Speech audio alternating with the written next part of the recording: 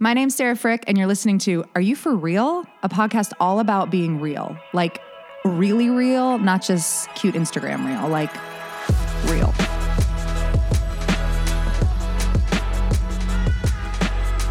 Hello. Welcome back to Are You For Real with Sarah Frick. Today we are talking with Jillian Zettler, who is the executive director of Charleston Wine and Food Festival. She is also a sweet friend of mine and an amazing woman and mom and an amazing spin instructor, and I'm super picky. So before we get to Jillian, I'm going to answer some of y'all's questions, and these are some goodies. I'm really excited about this. Marketing has shifted so much since I started teaching because it was like before social media. I think there was like MySpace. And I never would have thought to promote myself that way. I feel like I'm trying to think back to what it was. It was a lot of paper schedules. It was right when MindBody came out. For those of you that are in fitness, you know, like MindBody is the huge point of sale system. But it was basically like you'd have a paper schedule, you would tell a friend, you'd make a call on a landline, and you would grab your yoga mat and your, flare yoga pants, and you would come on down to the studio. And since we are in a totally different environment right now, social marketing is very, very useful. I find for me, it is probably the two best ways of marketing that we have found for our business, and I think a lot of people could agree with this, is some sort of social media and word of mouth. So if I'll just speak to word of mouth first because it's a lot shorter. If you got people that are loving you, they're going to tell their friends, and they're going to bring their friends, and they'll also put on social media, I love this class. This class makes me feel this way. And I feel so inspired and jazzed. And look, oh my gosh, all of a sudden I have a six-pack too. Wow. And so it does go hand in hand with, the social media aspect of it and the word of mouth aspect to it as well. So for me, marketing starts as soon as you walk in the door. So I talked about this, I think on a podcast, another podcast I did about having like a kitchen party atmosphere. And what that looks like, for me is that people walk in and you're like, oh my gosh, you're here. I'm so happy you're here. How are you? What's going on? Remembering something. Hey, you told me you were going on that trip. How is that trip? Or I remember you telling me, like something's going on. Your mom was sick. Like, how are you doing? People want to be seen. They want to feel connected. They want to be heard. They want to be appreciated, and not in a way that's like fake as shit. Like I know I've walked into places before and they're like, Sarah, hey, long time no see. So it looks like you've been coming twice a month. How about we get this package going? Like, I don't need a used car salesman in my life, and neither do the people that are coming to fitness, right? They're looking to connect to their workout, because what I wholeheartedly believe is that when we do move, it's movement therapy. So if you're starting that experience off like right off the rip, like make eye contact. And I am bad at this sometimes too. And we just talked about this at my last staff meeting, that like when we're at the desk, put your phone down. Like, I don't care if you're playing with your playlist. I don't care if you don't need to post about it right then, right? Like, make the connection. One of the last things that I think about this, like one of the ultimately like the very last things we can all do that's not online. You can buy your clothes online. You can buy your groceries online. You can find your husband online. You know what I'm saying? Like, you can book your travel. You can do all this. Like, we get to be together in a room, moving and sweating together. You cannot do that in that room, in that much of a collective energy online. Yes, you can stream classes and have an amazing experience. Don't get me wrong. Check out our streaming. However, this is like a crazy, amazing experience that you get to do in a community of people. And with the way our world is, it is so, we're so in our phones and we're so head down that I want to start that like as soon as you walk into the studio. So I think that's huge as well. Another thing that we do have help with some of our busier check-ins, but for the most part, my girls, and most of them really want to do this too, they do their check-ins, or at least they're there for the check-in so that they can be like, we start to know people's names and people's faces. And it is a lot to know, believe me. It is like, there's so many times where I'm like, I feel like such an ass, but what is your name? I'll tell you guys a little secret, and I'm totally blowing my cover, but that's because I love you. What I do is I'm like, hey, remind me your last name. And they're like, Bronzewinski. And you're like, oh my gosh, Jen, I'm going to remember that. Because you look down the list, there's only one Bronzewinski. And then you get to call that person their first name. So that was my secret. So getting to know people, I think, is the first step. Like, marketing happens when you walk in the door. Then let's talk about like social a little bit and self-promotion. So there is I want to say, like, slightly controversial issue of what some people think and what some people do, and what other people think and what other people do. And I know that when you put yourself out there constantly, and you are like, I'll just speak for myself, but when, I'm the face of this business. And so there is a lot of me on my personal social media page, and it is a lot of me talking about the works, and it is a lot about me promoting my classes, or promoting my teachers' classes, or promoting the podcast or the streaming or whatever it is. And the people that are following me, for the most part, are interested in all these things. And so, like, when I first had to start doing it really hardcore, like, a little part of me died. I was like, oh my God, am I selling my soul? And no, I'm not. Like, I'm talking about shit that jazzes me and that I love. And also that's lucrative, not only for me, but for everyone that works for me and for my family. And so yes, it might not be for everyone. I've talked to many a yoga teacher who's like, I want to take the next step, but I just can't do it. I don't know how you put yourself out there like that. And I've had conversations where it was kind, and it was like, props to you, and other people that are like, I don't know how you put yourself out there like that. And I'm like, screw you, bye. I got 60 people in my room, and they're not there to feed my ego. They're there because I'm selling them something that they need and they want. And I think that again is about owning it. Like, own it. It's okay to own it. It doesn't mean that you're a bad person because you own it and it's successful. And that was a piece for me that I had to that's when I had to break away from the unanswerable question of, do you like me? Because it's not going to be for everybody. And your people will find you, and the people that it turns off, they'll unfollow you. They don't care. When I put up personal posts, it's interesting. They're a lot of the times the ones that get the most likes, and I usually get the most unfollows from them as well, because it makes people uncomfortable. And I always say this, I want to be who I am on my social media page, when you meet me at the studio, when you meet me at the grocery store.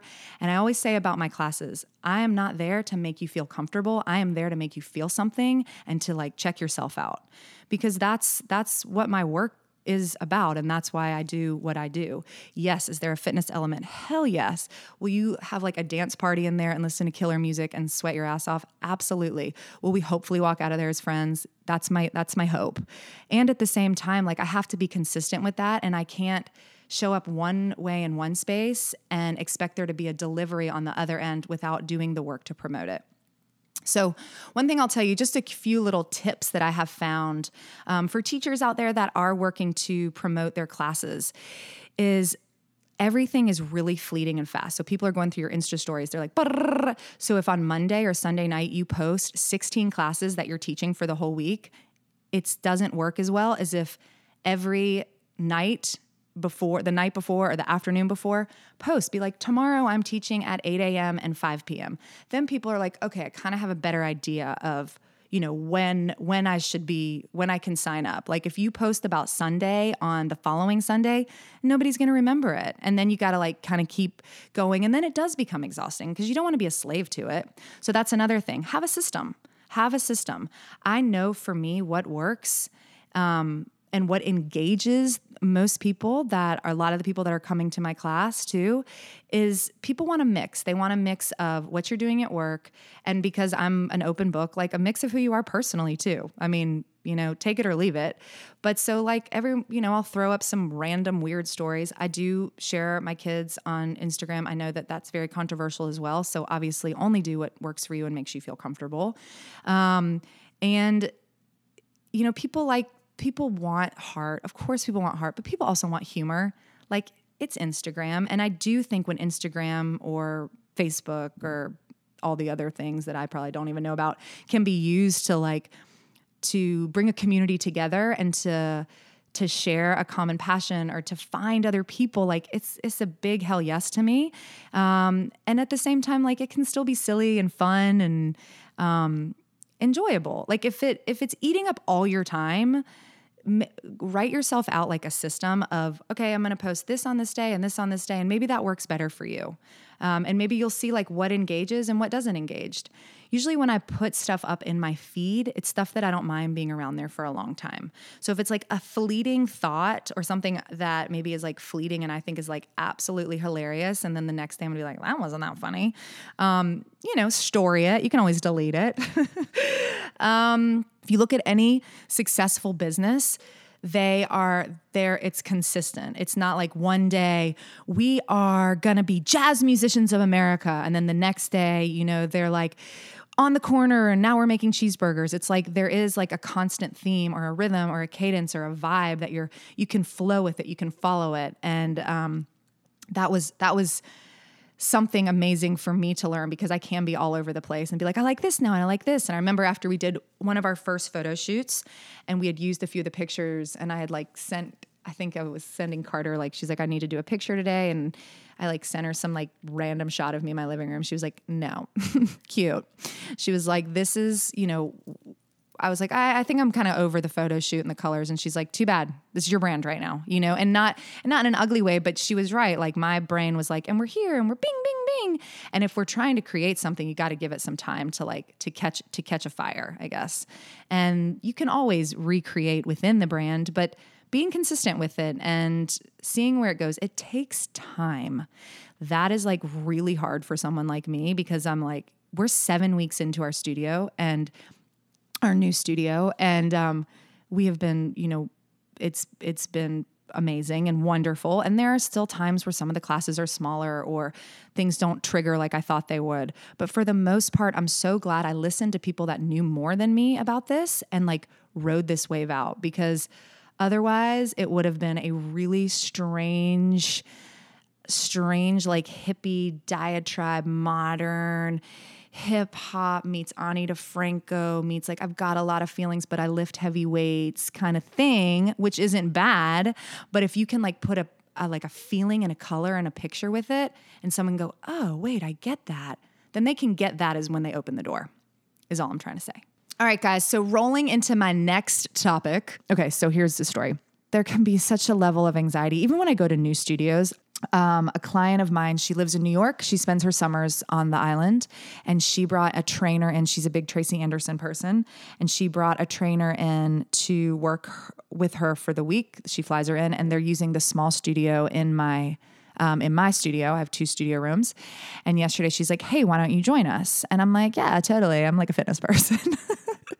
You guys, I want to tell you this, and I want you to visualize this. I want you to visualize a fat cat that got drunk without knowing it. Like someone like dosed the cat, and the cat's trying to survive, but it's not doing a good job. Okay. This was me yesterday.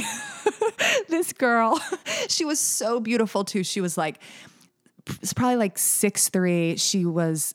Her limbs were long. She looked like a swan. I mean, she walked into the studio. She'd gotten off her flight from New York. She came to the studio first. This is the trainer from Tracy Anderson. Her name was Tiffany, and she was lovely. Like she had a sweet personality, and she literally like walked into the room, and I was like, I have a crush on you. You are such a babe. And I was like, are you a dancer? And she was like, yes. And she was like, looked at me, and she didn't mean it mean, but it was just funny. She was like, were you like a volleyball player or a basketball player? And I was like, cool. So anyway, I stood in the back of the class, and like everybody knew what was going on but me. And the way that the class moves is they don't give instructions at first. So everyone is like sashaying, and I was like waiting. And I asked her too before we started, I was like, do you need a mic? And she kind of like looked at me like cute. She's like, I'm not going to talk. And so she starts like doing her moves and moving side to side. And I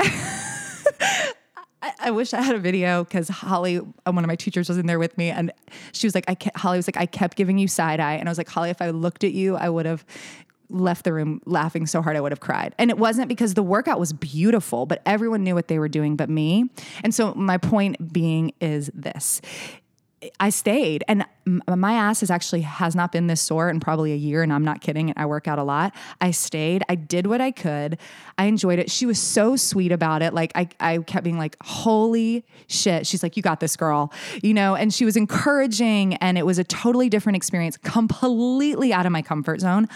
I don't dance unless I've had like 6 pounds of Chardonnay, okay? So I was in there dancing with ankle weights on and sweating. I was sweating from my knees and other spots that you don't want to know about. But I stayed and I left, and I actually had so much fun, and it was so good to just like say like, fuck it, and step out of my comfort zone and try something new. And I'm really, really glad I did. So gym anxiety, I get it. And just try it. You go get 30 minutes in the class. If you're like freaking out, leave. Ain't nobody keeping you there. But try something new, because you may be so surprised how much you love it.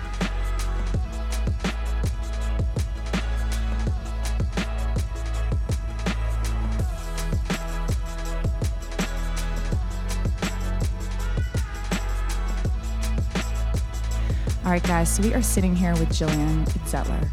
Jillian Zettler. What kind of a sexy name is that?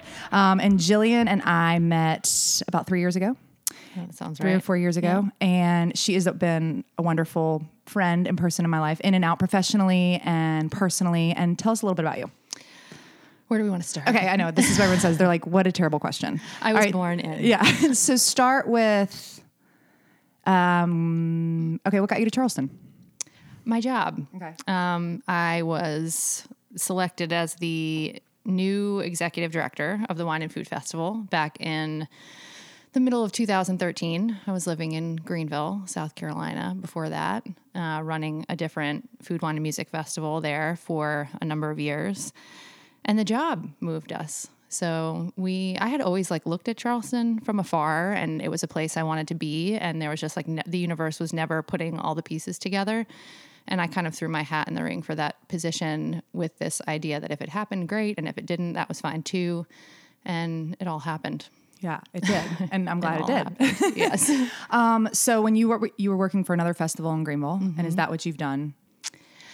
I graduated from Clemson with a degree in education. And when I graduated, I was also a single mom, and teaching and being a single person is like near impossible in mm-hmm. South Carolina. So a friend of mine suggested that I look at this job as a promotions director for the radio station cluster in Greenville, and like on a whim went in, got the gig, and then like hard right turn, as life does, but started working in promotions and marketing, worked for a record label doing A&R for a little while, still based out of Greenville. And then forayed into being the director of events for the Children's Museum as it was opening in Greenville, and then like subsequently sold an event space opportunity to the person that was running Euphoria, which was the festival in Greenville. And while I was standing at the event, like overseeing it, I said to the board chair, if the person running the show ever leaves, I'm the person that should run the festival. Yeah. And like 2 months later, she submitted her resignation, and I was like, here I am. Yeah. Hello. It's me. Hello. Remember when I said that thing? Yeah. And they hired me. So that's awesome. And that was when you were still single momming. Yeah. Hadn't met Spencer yet. Okay. And you told me that story, and I think it's cute. So will you tell it again? Yes. Spencer is my husband. Who is adorable, by the way. He is adorable. He's Canadian, so he's very nice. He's neutral party. Yes. I actually knew his mom first. And it was kind of a funny story because we had both volunteered to pour wine at this event. They were short-staffed. It was for a good cause. I was there with my counterpart at Euphoria. And like the way he'll tell the story is that he was watching me all night, and I don't remember seeing him at all. And we all went for drinks afterwards at a bar, and he tried to buy me a drink. And I was like totally in this fantastic place of like, it's me professionally, it's me by myself. Like the first time I was like kind of feeling good in my own skin by myself. And I was like, it's all good. And he totally got his ego bruised because I bought my drink by myself. And then you were like, boy, bye. Yeah. And then a couple weeks later, we ran into each other at a big party in Greenville, and he was standing there with this I saw his mother, and she was like, oh my God, Jillian, I can't believe you never met my son. He's visiting from Canada. I turn around. Did you know that was who his mother was the first time you bought your own drink? No. I had no idea. Oh, I so didn't then know that part. she's like, here's my son that lives in Canada. And he like I does was a slow turn? I'm like, oh, this is the guy from the bar. And he was with another girl, which of course made him way more appealing at that point. Yeah. You're like, I'll take the drink. We had like a little eye conversation, like found each other on Facebook, and he actually became cooler to me because I just adored his mother and thought she was amazing. And you still do? And I still do. That's amazing. Yeah. She's a rock star in her own right. But we actually he was still living in Canada. He was a speed skater for the Canadian Olympic team, long track. I'm going to pause you there for a second. Yeah. So we had this group ride for Jillian for her birthday, and it was a surprise. And Carter was there, and a bunch of us were there from the studio. And there was this like super large but toned man on the front row. And was that a speed skater outfit? It's like outfit. What's it it's called? like one of the like official cycling. I was I was jealous of it. Yes, it was really cool. It's like intense. a onesie. Yes. And it was so sweet. Okay, back in. I didn't know if that was an actual No, so he was costume. He was actually like walking with a cane when I met him at the party, and subsequently found out that he was in Greenville because he was rehabbing his knee. He was on the long track speed skating team for the Canadian Olympic team for Sochi. He wasn't able to rehab his knee. And I ended up getting a text message from him that was like, guess who's moving to Greenville? How about that first date? And like a week later, we had a first date at Sobeys, and 5 hours later and 3 months after that, we were engaged. Oh my gosh. Yeah. That's amazing. Yeah. That's He's a really pretty awesome. Yeah. He seems, I don't know him, but you make him sound like a really good guy. So I believe you. He makes it pretty easy. Yeah. Yeah. And so you have a daughter and a son that live with you. A daughter and a son. My daughter is going to be 4 in October, and my son is 16. And my son is amazing, and my daughter is a Spitfire. They're very different kids. Yeah, yeah. And your son, you had your son when you were quite young. Yeah. Were you still in school? Yep. I was a sophomore at Clemson when I had him. His dad and I dated in college, and we're still friends. And he's got an amazing son of his own and an amazing wife. And he's a really good dad. And I think, thankfully, like we were young enough at the time but mature enough to kind of go, this is not really working. But if we try to work on being really good friends and co-parents, then we can still raise a really great human. And I think we've done a really good job of that. That's awesome. Yeah. But Ethan has a crazy story. I mean, he grew up basically like we were still on campus at Clemson. And so I have visions in my head of him being like babysat by his uncle on the Lambda Chi fraternity hall, him coming to class with me. And like, I just had What was that like? Cause I mean, I think you and I are kind of almost the same age. I'm maybe like a little bit older than you, but we won't tell the whole world, just my 2 listeners. So what was that like? I mean, at first, did y'all live in like I went to NC State and they actually had housing for parents. That I don't know. Okay. I mean, I remember like I found out I have one of those wacky stories where you're like, women don't find out they're pregnant when they're that pregnant. And for me, like it was back in the day when they didn't like drop labels on, prescription medicine for sinus infections, and lo and behold, thank you, like Levaquin and a crappy, school healthcare system. I found out I was pregnant. I was almost 5 months pregnant. Oh my God. Yeah. I had no belly, just boobs. Yeah. So there wasn't a whole lot of time to prepare. Yeah. And Ethan was due on Christmas Day was his due date. And so like consequently, I remember calling my mom and I was like ready for her to unload. And she was like, well, you're having a baby. Mm-hmm. It's going to be okay. And you're not going to drop out of school. Right. And he's, his due date is on Christmas. Go trek around, talk to your professors and be sure they'll keep you in class and we'll figure it out. Yeah. And ultimately, like, it was awesome with the exception of my French professor. My only female professor that semester basically was like, who are you American women that think that you should have careers and not raise your children? And I was like, well, I'm going to get the degree. I'm going to learn Spanish. So that I can really just be able to take care of my kid and take care of myself. Yeah, totally.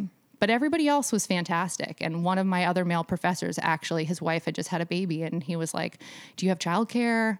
I know this great woman. That's where my son ended up being watched for the first few years of his life. And yeah, he was just, we just didn't know any better. I think we just did. And now looking back, I'm like, what the hell were you doing?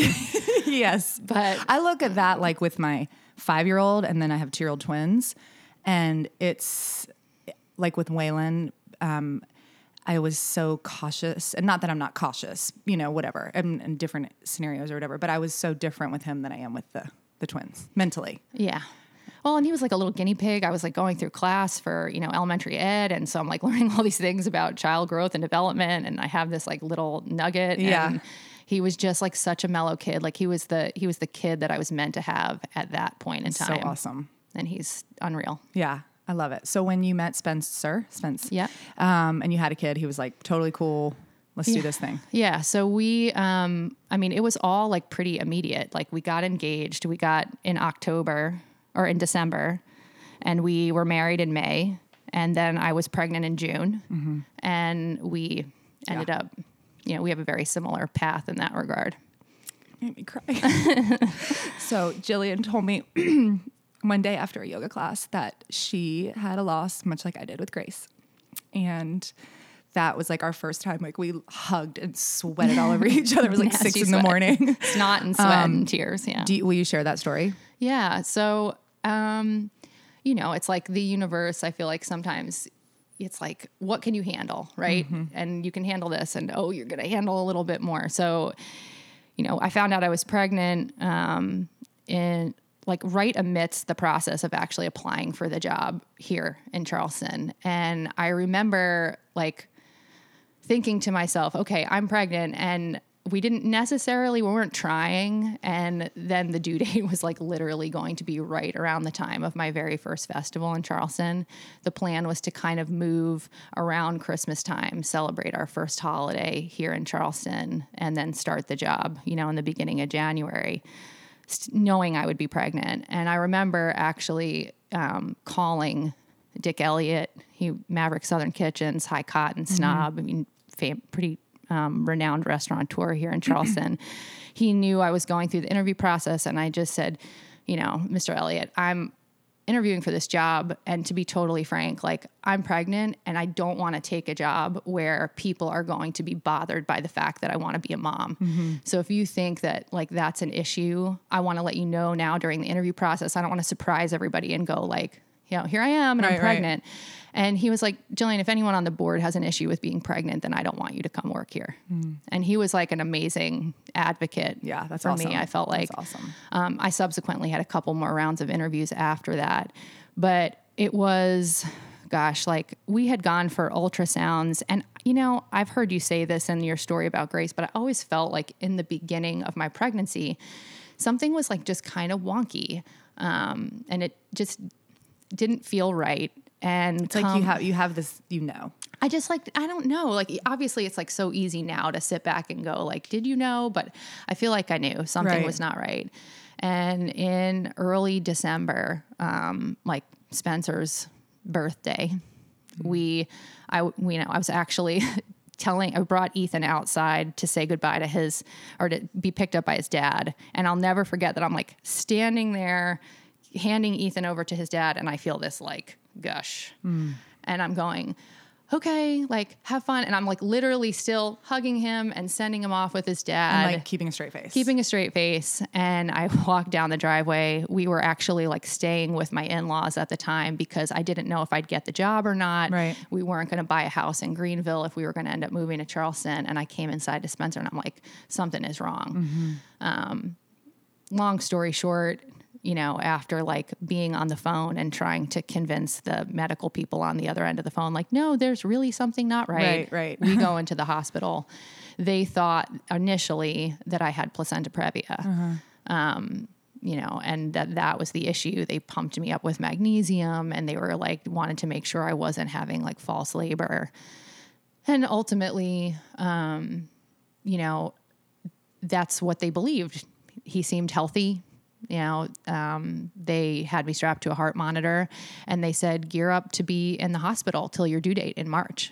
So at first, and that was December. That was early December. So like at first you're having this mental preparation that it's like, okay, December, January, February into early March, I'm going to be in a hospital for 3.5 months. Right. And where we're similar, I'm sitting there going, I'm going to go stir crazy. I'm totally. on bed rest, Absolutely. and I'm going to be in a hospital for 3.5 months. And I have this new job. And it's hard enough it's mental enough to be pregnant as it is, you Yes. know? So it's all that. And then the fear and the worry And we were supposed to move. right. So you have like, this amazing job opportunity. all of our stuff was like, you know, like we were preparing this whole process to move out of town, and Pod sitting in the driveway at my in-laws' house and all this stuff. And we were in the hospital for about 3.5 weeks, 4 weeks. And right at the end of the month, finally, for the first time in weeks, Spencer decides that he's going to go home and take a shower. And I'm like, go, I'm fine. Right. We're like so in this routine at this point, go. Yeah. And I had gone in for an ultrasound that morning, and I could just tell, like, there was this like look on the ultrasound tech's face that like something she was seeing was not normal. And so Spence ends up going for a shower. I'm sitting on the bed, and a la like scene from Grey's Anatomy, teaching hospital, GHS, 7 doctors come in, including my doctor. And she's just like, why don't you sit down on the bed? And I mean, like my whole body right now is covered in chills. yeah. And she's like, where's Spencer? And I'm like, he went to go shower. Oh, why don't we wait till he comes back? like, I'm like, no. right now. Yeah. Right now. She's like, well, we can either ride this out to the end, or we can have a C-section and see how it goes. And I just said, if we ride it out and see how it goes, like, what are the odds? And she said, less than 1%. So I said, sign me up now for a C-section. Called Spencer. He rushes back to the hospital.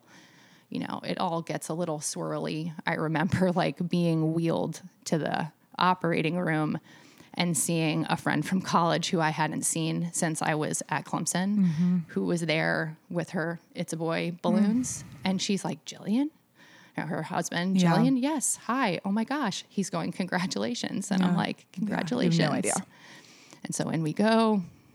You know, it's weird what you remember though. Yeah, yeah. You know, like I remember the anesthesiologist was this amazing guy with a crazy like beard, netting over it, tie-dyed cap. He says, you know, like, I want this to be relaxing for you as much as possible. What music do you want to hear? Who do you like?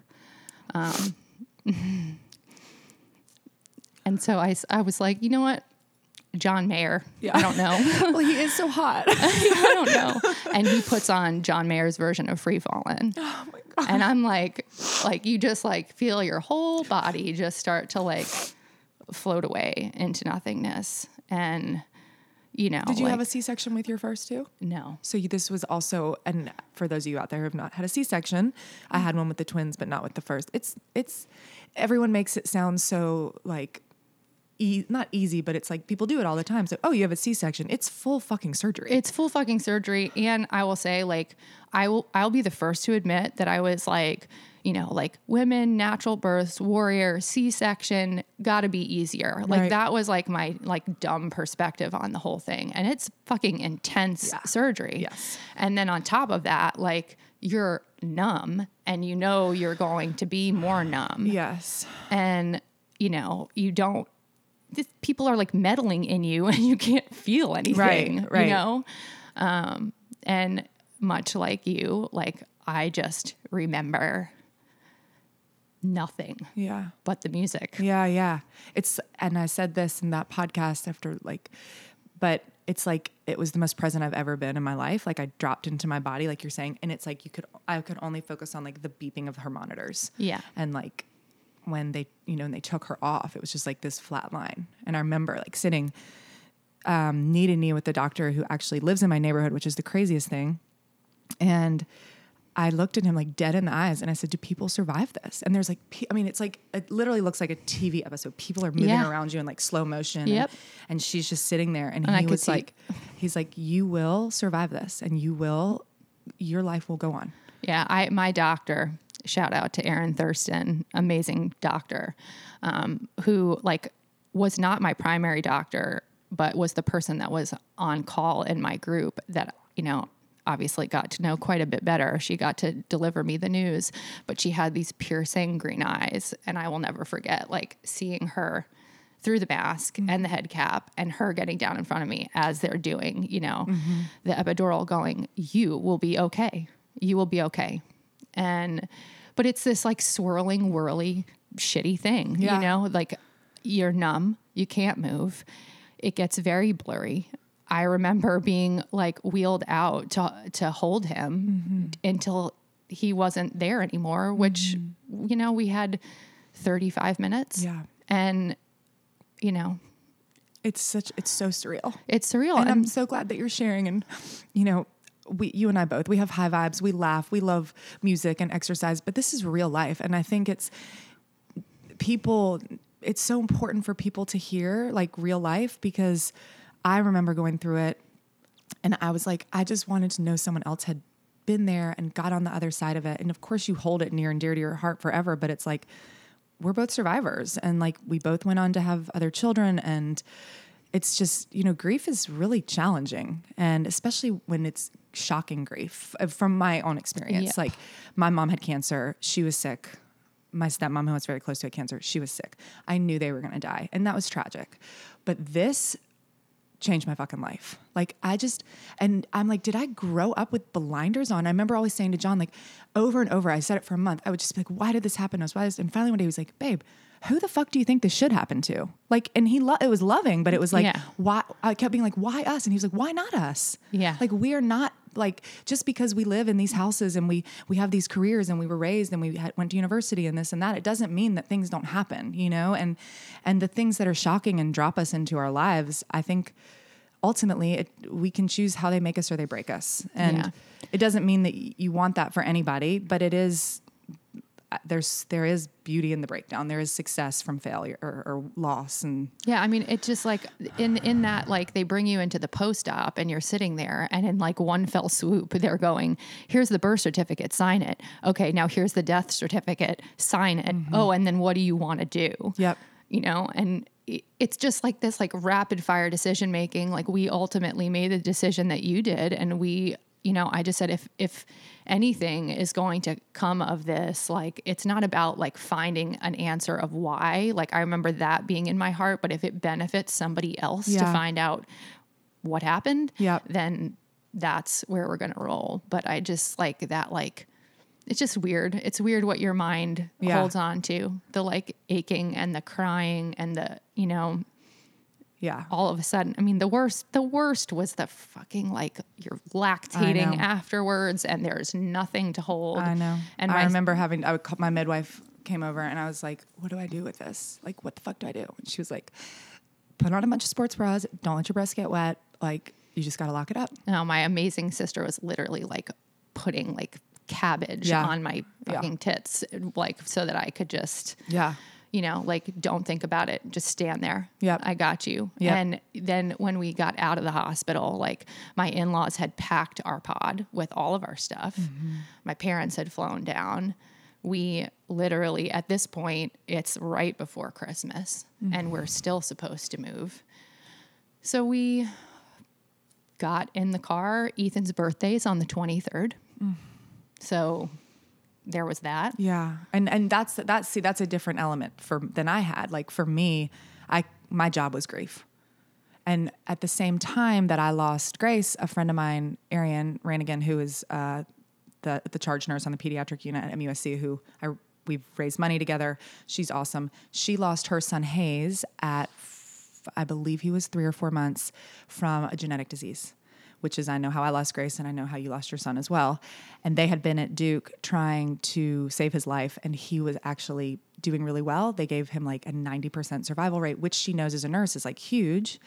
And he got like a cold. He didn't have any antibodies. And so they were doing like a whole transplant in his body and everything. And it was just really crazy because like a month after I lost Grace, she lost her son, and it just threw us into this sisterhood, basically. It's like, you know, you cling. I did at the time, like clung to people who were like, I've been there, or I'm going through this. Like because it's such for me, people that dismissed it because they didn't know, you know, and I wonder if I did that before and not knew, if someone had a stillborn or something, like, God, that's fucking horrible. But like, they'll be okay, on to the next thing. But until you like feel it, like I didn't know. Nobody knows what to say, you know? No, they don't know what to say. And so how did your son do with that? Oh, the reason why I said that, I'm sorry, is because she has another daughter as well. Yeah. Grayson is her older daughter, and she just had to she's like, I have to be there for Grayson, you know?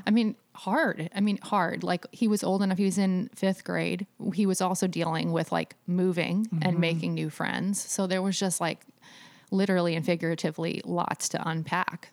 But you know, so we ended up, 3 days out of the hospital, 2 days out of the hospital. I was at Sky Zone and like amazing. in a freaking like completely paralyzed. I will also say to my son's stepmom, like, I just remember her just like hand on the back, like, just be.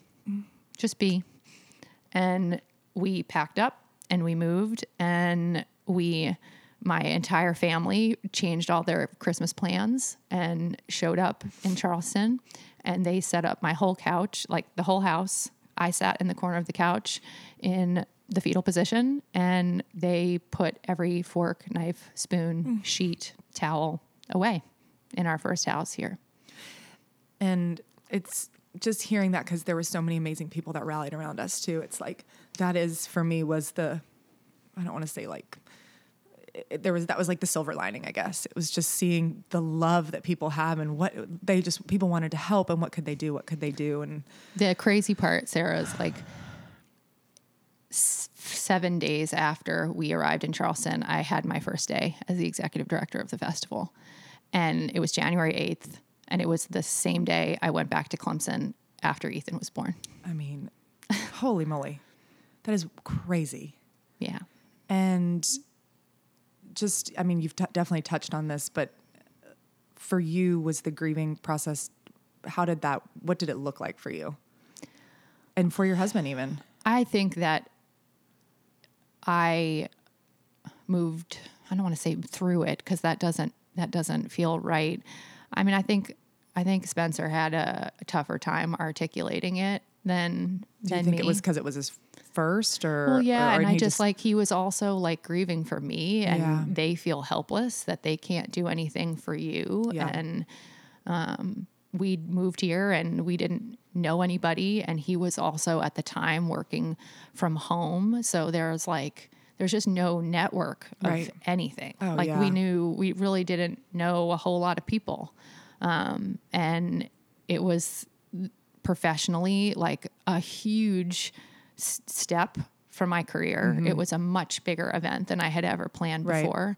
And I was obviously like pulled out of the house a lot, and he's alone, and it just was a lot. Yeah, definitely. But I think honestly, it wasn't until I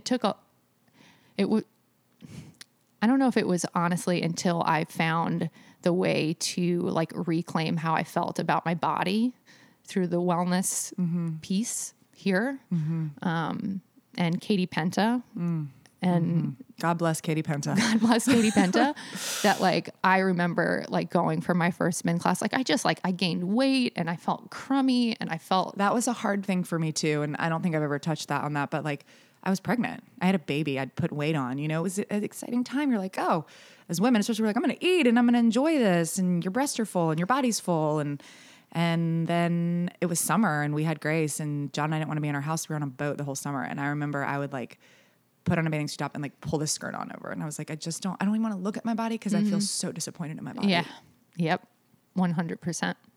And that was hard too. Cause I was like, in my head, I was like, lose all this weight. And then I'm like, and it's like, you see all these commercials of women with their new babies, or women talking on, at the time it was like Facebook, like, I have this baby, I need to lose weight. I'm like, you have your fucking baby in your arms. I hate you. Like, I know that's terrible, but that's how I felt. I was so jealous and sad and just like all these feelings and thoughts. And it was not a very, joyful time. Let's put it that way for me. No, but it also, like, in hindsight, like, it was kind of cathartic with a lot of different relationships. Like the people that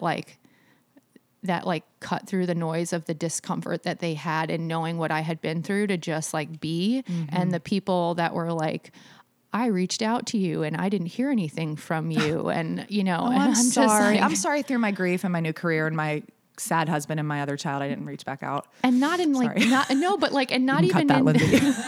but not even in like in disdain, just in like, okay, like, Yeah. you know I what? hear you. Faulty ATM machine. Like, I'm not going to keep putting Yes. money into something that I'm not getting anything out of. Yes. Yeah, definitely. That's a great takeaway. I mean, you know, it's you walk away with certain pieces, and that is, I can relate to that too.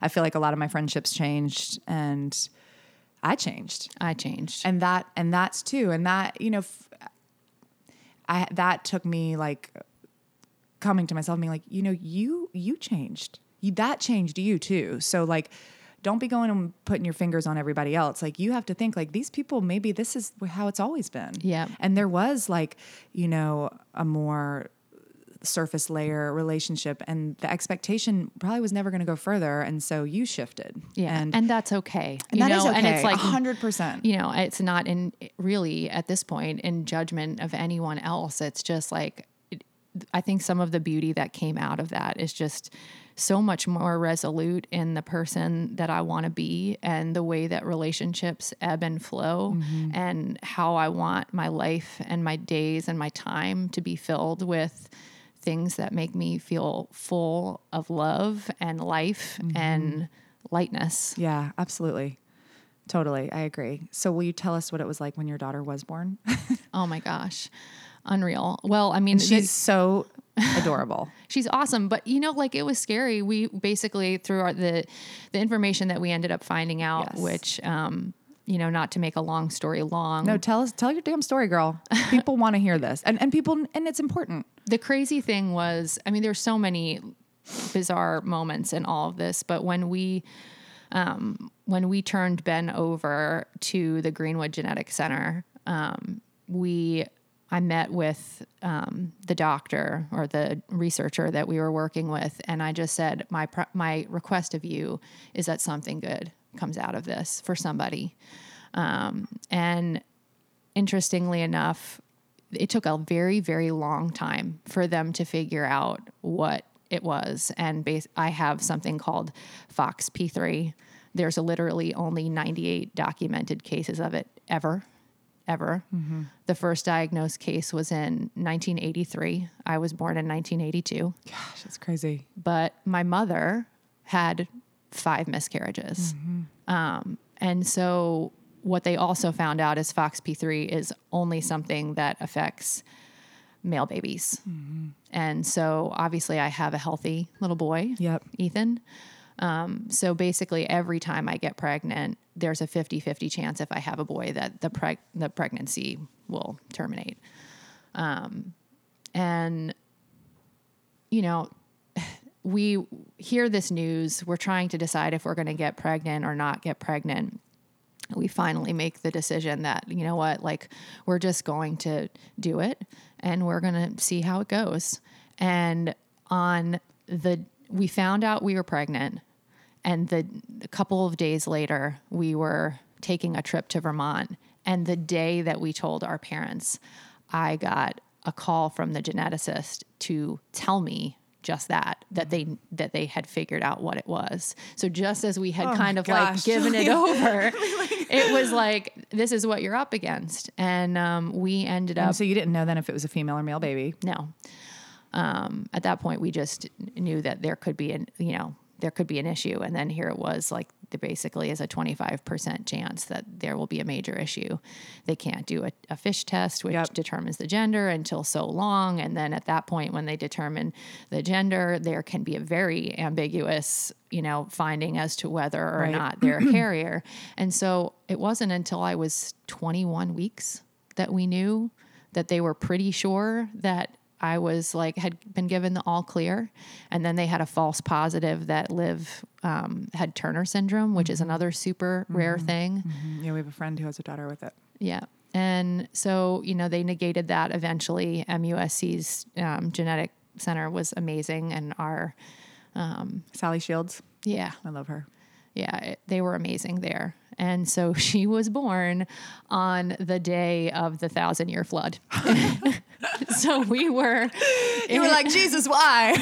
So we had a scheduled C-section, and down the water came. You had her in downtown? I had her at East Cooper. Okay. I had her at East Cooper, and there were maybe 2 of us in the entire hospital, but it felt very chic. We Yeah. were the only ones there, and she was a big old baby, 9 pounds, 10 ounces. Oh man. And Yeah. you are not a big old girl. Well, my Dr. Pound was like, yeah, I think we're going to maybe have to make this incision a little bit larger. She's Yeah. bigger than we thought. And yeah, she's unreal. Yeah. And I don't know, for some reason I could never picture myself with a daughter. I don't know why. I just could never do it. And now I just feel like I just get this opportunity to just raise this fire breathing, Yeah. amazing woman. Yes. I love it. Thank you. I remember when Waylon was born, it was like, oh my God. I mean, they literally put him on my chest and I was like, I could just breathe. My midwife at the time was like, I love her. She's hilarious, but she's competitive like I am. We'd known each other forever. She was pregnant with her last daughter when I was pregnant with Grace, and we both shared the same midwife. And then when I got pregnant with Waylon, she was like, I'm delivering this baby. I think I was like literally the last baby she delivered because she changed careers after, and I'm not kidding. And it was like 11:40, and she's like, you gonna push this baby out or not? And I was like, I'm gonna push the baby out. She's like, we're not going another day. And so, Oh my God. I mean, it was like, it was, I don't know. It was like euphoric for me. It was just it just felt like literally like redemption. Like Yep. someone had taken everything from me and then given it back in a better way. Yep. So thank you so much for sharing. You're welcome. So let's switch gears a little bit. Let's talk health and wellness. Okay. Okay. So you love fitness. I love And you fitness. Jillian is an amazing spin instructor at Rev Elution downtown on Meeting Street. Talk to us about that. What does fitness do for you? Why do you love it? Why did you start? I mean, you teach spin and you also have a full-time job and you're a full-time mom. So you have to love it to do it. I because do it's not love like it. convenient. No, I was doing it every day. I mean, I was doing it every day because like it just like it felt like for the first time I was like literally throwing gas back in my gas tank, you know, plus the musical component. Music has always been super important to me. It's always been a part of my family, and it's a way that I just feel like I can express so many emotions like when I need to. It's like your backup dancer. Yeah. Yeah. And there is a like literal, I feel like there's always been a soundtrack to my life, and I can think of songs at certain moments. And I remember going in there at the first time, I'm like, okay, this is like a dark room. Nobody's going to see me wearing an oversized t-shirt, feeling like ass. I'm going to hide against the wall. And I remember like doing the first class and going, you're so much stronger than this, and you're out of breath and you feel miserable, and F you, like I'm going to get back in that room and I'm going to do better because I know I can do better. And it just, I don't know. I just started to make space and time for myself to do it every day. And my husband was trying to throw, you know, gasoline on the fire, going like, this makes you feel good. Go do it. Make time. Go do it. Super supportive. Yeah. And, you know, Katie was saying that they were going to hold auditions. And on a whim, I was like, this kind of scares the shit out of me. And I haven't had anything really scare me in a long time. Yes. And it's way out of my comfort zone. Totally. And I'm going to do it because it scares me. It's when the best things happen. Yes. Yes. Yes. And you really are. You're awesome. Thank you. And I'm not just saying that. And I am picky as fuck. But I think, you know, the thing is like part of the transition to Charleston and the weightiness of the job and the politics that get rolled into big jobs and all of that stuff, you know, for a while, I didn't feel like Charleston like loved me back. Like I so desperately wanted to love it before I was here. And then all the circumstances, I'm like, screw you. I've loved you for so long. And it didn't feel right until that piece. And I think what I love so much about the community here is that it's not about what your body looks like. And I think we make up all these stories, you know, about why we don't fit in certain places. And the reality is there are so many rooms here in Charleston where people just love you exactly where you're at. Totally. I agree. I agree with that a lot. I think that for me, when I moved down here too, I didn't know it. I knew some people, but I didn't really necessarily know all the people that I would want to hang out with regularly now. And getting into I call it the fitness industry. I mean, ultimately it's what it is. And then finding my people and like finding my own connectivity. And I had taught before I came here, but I didn't own my own studio. And when I started the first studio at Charleston Power Yoga and then went on to the works, it's like I feel like I found my tribe, like my Kula and like my people. And I honestly, John's always like, I want to move to San Francisco. I mean, not really, because we both have family and business, but I'm like, I don't want to leave Charleston. I love it here, and I would never do this again anywhere else because it's too much damn work. So with that said, you took my class at the old studio, Charleston Power Yoga, and now you're with us at the Works. What do you love about the Works? Shameless plug. I just like, it makes me feel so freaking strong.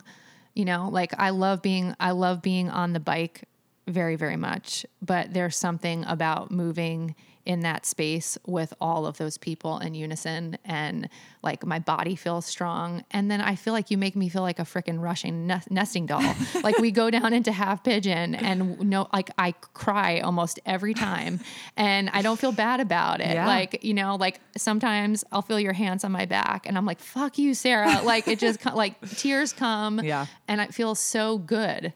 And I think that too, I'm so glad you said that, because people that maybe don't experience it or haven't experienced it, they're like, why do you want to make people sad? I'm like, no, that's not the thing. Like crying doesn't mean you're sad. It's just healing. Like, do you know how much shit we hold in our bodies? Yep. I mean, parents, not parents, working people, like whatever it is, like we are constantly negotiating. And now we have this thing in our hand all the time, looking at our phone. And so we're not only living our own lives, we're living 100,000 million other people's lives, and we're comparing ourselves, and we're trying to pay our bills and do all these other, you know, live this life, eat the right way and all this stuff. And you come, for me, like that's how I feel in spin. And that's why I asked you, because it's like it's like my church. Yes. Like I can get in there and I'm like, nobody can see me, like I do my thing, you know? And I just think that movement therapy is so cathartic and it's so releasing, and I like talking therapy as well. Obviously I like to talk, but I find with movement therapy, I don't have to perpetuate things, that it just comes in and it's out. I don't have to find the right words to say it. I don't have to tell anybody else about it. Yeah. I'm just like, and and there it is. I feel like in both spaces for me, it also like, it reminds me like just of humanity in general. You know, like I try to, whether I'm instructing and even when I'm in the room with you, it's like, it reminds me of, do you remember VH1 pop-up video? Duh.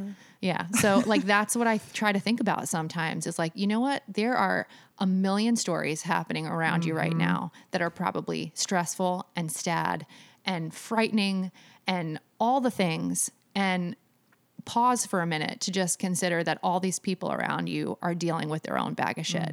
And that if you can hold that in your heart a little bit, that maybe you can just like exude a little bit of grace and a little bit of kindness. Totally. So for those of you that don't know what they do at Revolution, and I do have a few of my faves, and I know everyone there is amazing. I'm just, you know, like I said, a fitness snob.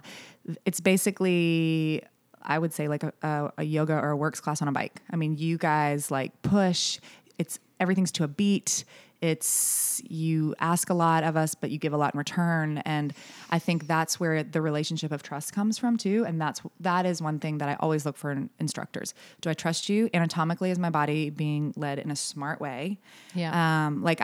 For me, I don't want to just go into someone's room who's like, I'm going to fucking kill you. And I'm like, please don't kill me. You know, like I can do that on my own. And you know, there has to be a suppleness to it and a down. And I love that. I think it's like the third to last song or the second to last song where you like ride by yourself.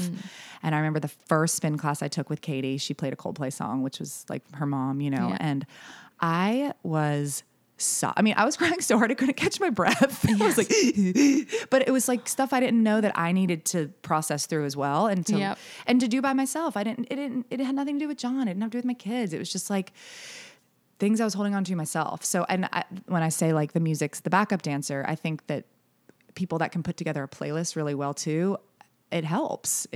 I love music as well. I taught a private actually right before I came here, and the girl she had taken my class once at the studio. She lives in San Francisco, and she was out at a rental, and she was like, we were like moving to like an Usher song. She was like, were you a dancer? I was like, was this body a dancer? I was like, no. She's like, you know how to move to a beat. So I think what we're doing is very like symbiotic off of the two studios. And I really love that. And I love that we're all supportive of each other too, which is huge. Yes. Go Meeting Street. Go Meeting Street. So let's talk about the festival. Okay. So will you tell us about your job a little? Cause I don't even know. Like, I know you're like kind of the boss Sometimes bitch. I don't know. But I'm like, I don't know what Julie does. She's in charge. So I'm the executive director of the festival. It was started in 2006. I took over from the founding executive director. It started as a 2-day festival, primarily in Marion Square, big, park epicenter of downtown, like kind of a grand tasting experience. There were subsequent like ancillary events from, beverage workshops and things that were added after that. And at this point, it's grown into a 5-day festival. And it's humongous. Yes. I mean, it's huge. Yes. And, and I will say, like, one of the things that at least we've spent a lot of time thinking about, not just me, is just the size that it feels in relation to Charleston. So I think it's as big as it will be under my direction, at least. So it's, over 120 events that take place over those 5 days, beverage workshops, so cooking how do you classes. do you just like mainline caffeine for 5 days? Oh, it's like I don't know. Events don't stress me out. I don't get That's why stressed. you're good at them. I've never really gotten stressed. When my first event that I ever did when I was working in radio, and like horrible promotion thing with Jesse McCartney on Clemson's campus. And I remember we had this huge meet and greet to do, and I was with my boss at the time, and the like Duke Energy nuclear power plant sirens start going off, and we've got like 400 people outside for a meet and greet, and his plane hadn't landed, and it was like all hell was breaking loose. And I was getting super panicky. And he looked at me and he was like, look, if you're going to do this, you have to be able to decide, like, I can control the things that I can control, and you can't control the things that you can't. What a good life lesson. Yeah. And he was like, so tennis match, bounce the ball back. What are you going to do? And I just like that analogy stuck with me. Like, rather than get stressed, to me, it's like the ultimate game of tennis. Like, throw the crap at me, I'm going to bounce it back. Right. And I have an amazing, amazing team. Like, it's have a so good much team. more than me. Like, I am a blip on the radar of the magic that happens. You're a good leader, though. Well, thanks. That you are. I have And that's a rock okay. star team. You should acknowledge that, because those girls, they don't like hang out with you and take your classes because they hate you or want to like go get a dinner with you or whatever, I think that's a huge part of it too. Like, leadership it's a skill, it's like you can't have people like running all over you, but at the same time, like there has to be a give and take. And well, I mean, they know, I think that, like, for me, the mantra internally is patience, gentleness, kindness. I mean, that's a personal mantra. It's a mantra at work. We have it, it's 24 feet wide in our office space on the wall. yeah. And I just think that sometimes, like, there's this idea that you have to be like aggressive or intense or angry to be like, to hold your space in positions of power. And I just don't believe that, Yeah. like anything that is said at any given time can be said with patience, gentleness, and kindness. And I always try to take a breath before responding. And I think that I've got a team around me that like knows that that's how I want them to operate. Yeah. And they do a great job. They do. So do you have any like crazy stories about a crazy event or? Oh my gosh. Yeah. Hopefully, like, all right, so I'll give you one, and hopefully PETA doesn't come after me. But so we did an event. PETA's not listening. Don't worry. We did an event a few years ago called Chicken Shit Bingo. It's like a thing that they do in Texas, and John Lewis Barbecue wanted to do this event. You have basically a chicken on a bingo board, and wherever they shit is what the number is. And if they do all of your numbers, then you win a prize. Yeah. So we had this event that we were hosting at Lewis, and we had organized with a local farm that they were going to give us a chicken. And lo and behold, hour before the event, nobody had brought the chicken. So, so you're like in deep chicken shit. we are deep in it. And the, one of my team members at the time, Mary Austin, she like is calling, she like raised here in Charleston. She's trying to find us a chicken at the 11th hour, finds someone out in like Ondaw who has a chicken and says, if she can get there, she can have it. So she literally goes out to Ondaw in an Uber. Oh my God. Stop. They're chasing the chicken around.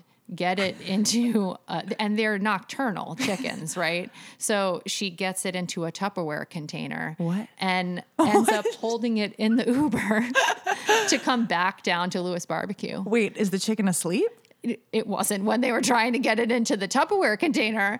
So the thing rides out from Onda to downtown Charleston, plays chicken chip bingo, like gets back in the Uber, back in the Tupperware container, and die. and goes back, and the thing laid an egg the next morning. Oh my God, that's a good story. Yeah. That's hilarious. Yeah, I mean, like the festival is, I'll steal Mary's analogy when she worked with us. She always used to say launching the festival each year is like pulling a cruise ship out of a tiny dock, and like once it's moving, it's great, but there's a million moving parts, and I think it's. People that do events understand there's a million things that go into them, and no, it doesn't just miraculously appear like a month beforehand, but it is like magic, and you get a sick and twisted pleasure, I think, either out of the event high or you are like, that is not for me. Yeah. I was not built for that. Well, it's because there's so many things for those of you that aren't familiar with the festival. There's like a million things happening all at once, or not a million, but like there's like, because it's not on one site. So there's a big thing that we do in Marion Square, which is, I guess, a park. Yeah. And that's like the big event. And that's 3 days of the event. Friday, Saturday, Sunday. Sunday. And that's like where everyone comes out. They have like a marketplace and. Yeah, it's like the most festival-like experience. Yeah. So tasting, samplings, main stage, music. I Super- mean, there's a super lot. fun. There's like 12,000 people that come through there over the 3 days. And then there's events like offsite. And I've done 2 events, and like one, it was this Namaste Bubbly, and it's this beautiful room. I mean, I think we put like 250 people in there, and I taught a yoga class, and then everyone had champagne, and all these vendors are there. I mean, it seems like quite an operation. Yeah, it's massive. Yeah. I mean, we had a multi-million How dollar many people does it bring to budget. Charleston?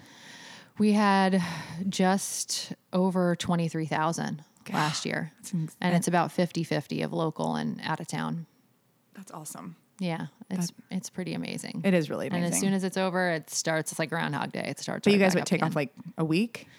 Reconciliation takes like a month, so we don't even really shut down until the early April. And Because then I remember seeing, I think, Gabby, like right that little time that you guys have off, like a few days. And yeah, she was we'll like, take a week of like shutdown, and then we're back at it. But like, I feel like this year, like rhythmically, the shutdown was so stinking smooth that like that's when you're at it, because it's the back end. Like if the back end is mayhem to me, then the front end was obviously a shit show. Right. And this year was pretty fantastic on the back end. That's awesome.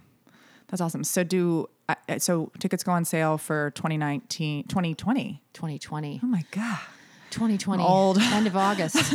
August 28th, man. Man, that's awesome. Yeah. And sells out pretty quick. Yeah. A lot of the big events. Yeah, I would like half of the inventory usually goes in the first week, but there's usually a lot of great stuff still. But we do things that are, 20 people, 12 people to 1,000 people. Right. So, there's lots of the smaller things, the more intimate things go really, really quick. Yeah. Awesome. All right. So I have a question for you. Okay. You're on a deserted island. Yeah. Your kids are there. Your husband's there. Okay. All the people you love are there. You're lucky. I don't usually give people that. 3 things you can bring. Ooh. Oh my God. 3 things. 3 things. Okay, let me tell you Is there another Wi-Fi? thing. Okay. I was like, hold on, let me make it better. So there is coconuts there. So you think coconuts you can eat, you can drink. I'm not saying you want to live on coconuts, but if you're worried about hydration, because I can see you have like 27 waters right next to your feet. My team is always making fun of how many drinks I have around me. I'm a hydrator, not a crazy person myself. So, some way to listen to music. okay, I would say got to feed these people. gotta feed the people. Oh my God.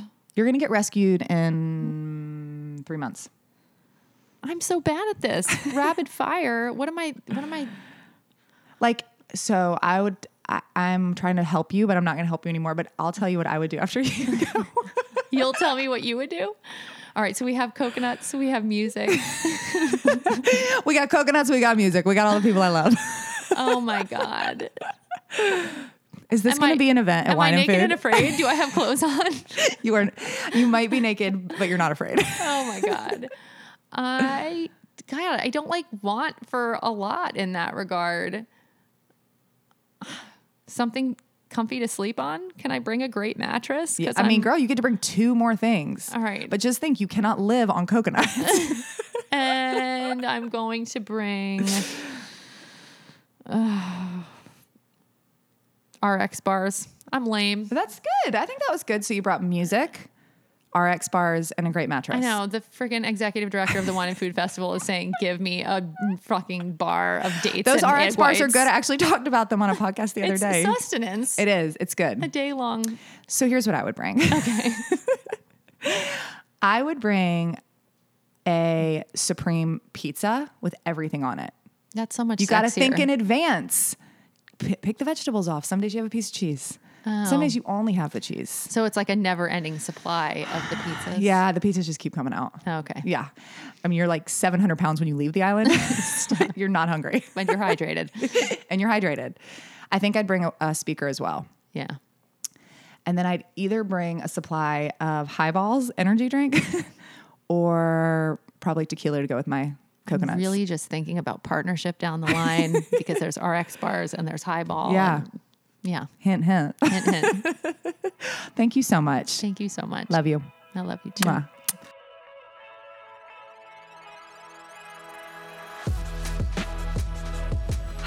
Don't you guys just love her? I mean, she is such a wonderful woman and friend and mother and person, and I'm just so glad that she came on. So thank you guys always for listening. If you have yet to subscribe to us, please do, and give us like a 25-star rating because, you know, we really like doing this.